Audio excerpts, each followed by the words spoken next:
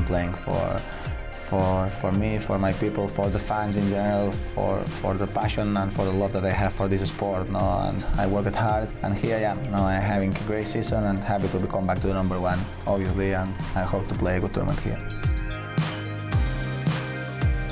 I mean, all the hard work that I did in the off-season, I think all the physical work that I did, it helped me a lot. I think that's the biggest improvement I've made this year. Being physically stronger, being able to last against the top guys, and that's why I'm playing so well.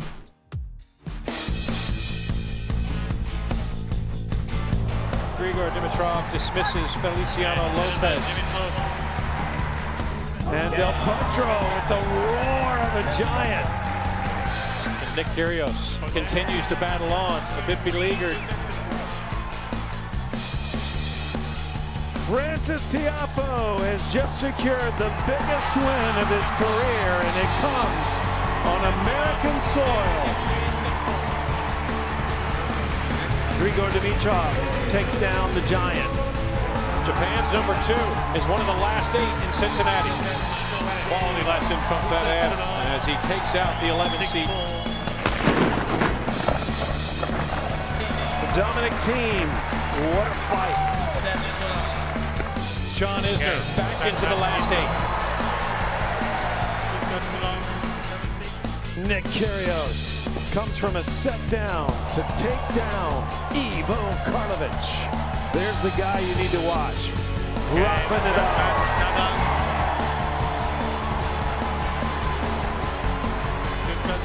Grigor Dimitrov absolutely dominated this match. Runner-up here 4 years ago. He's back to the last 4 once again. Isner. Jubilation for David Ferrer in a gratifying win as he advances to the semifinals.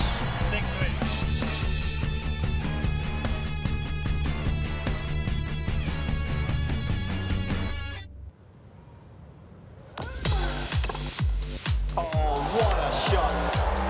Ooshki. No, you can call him.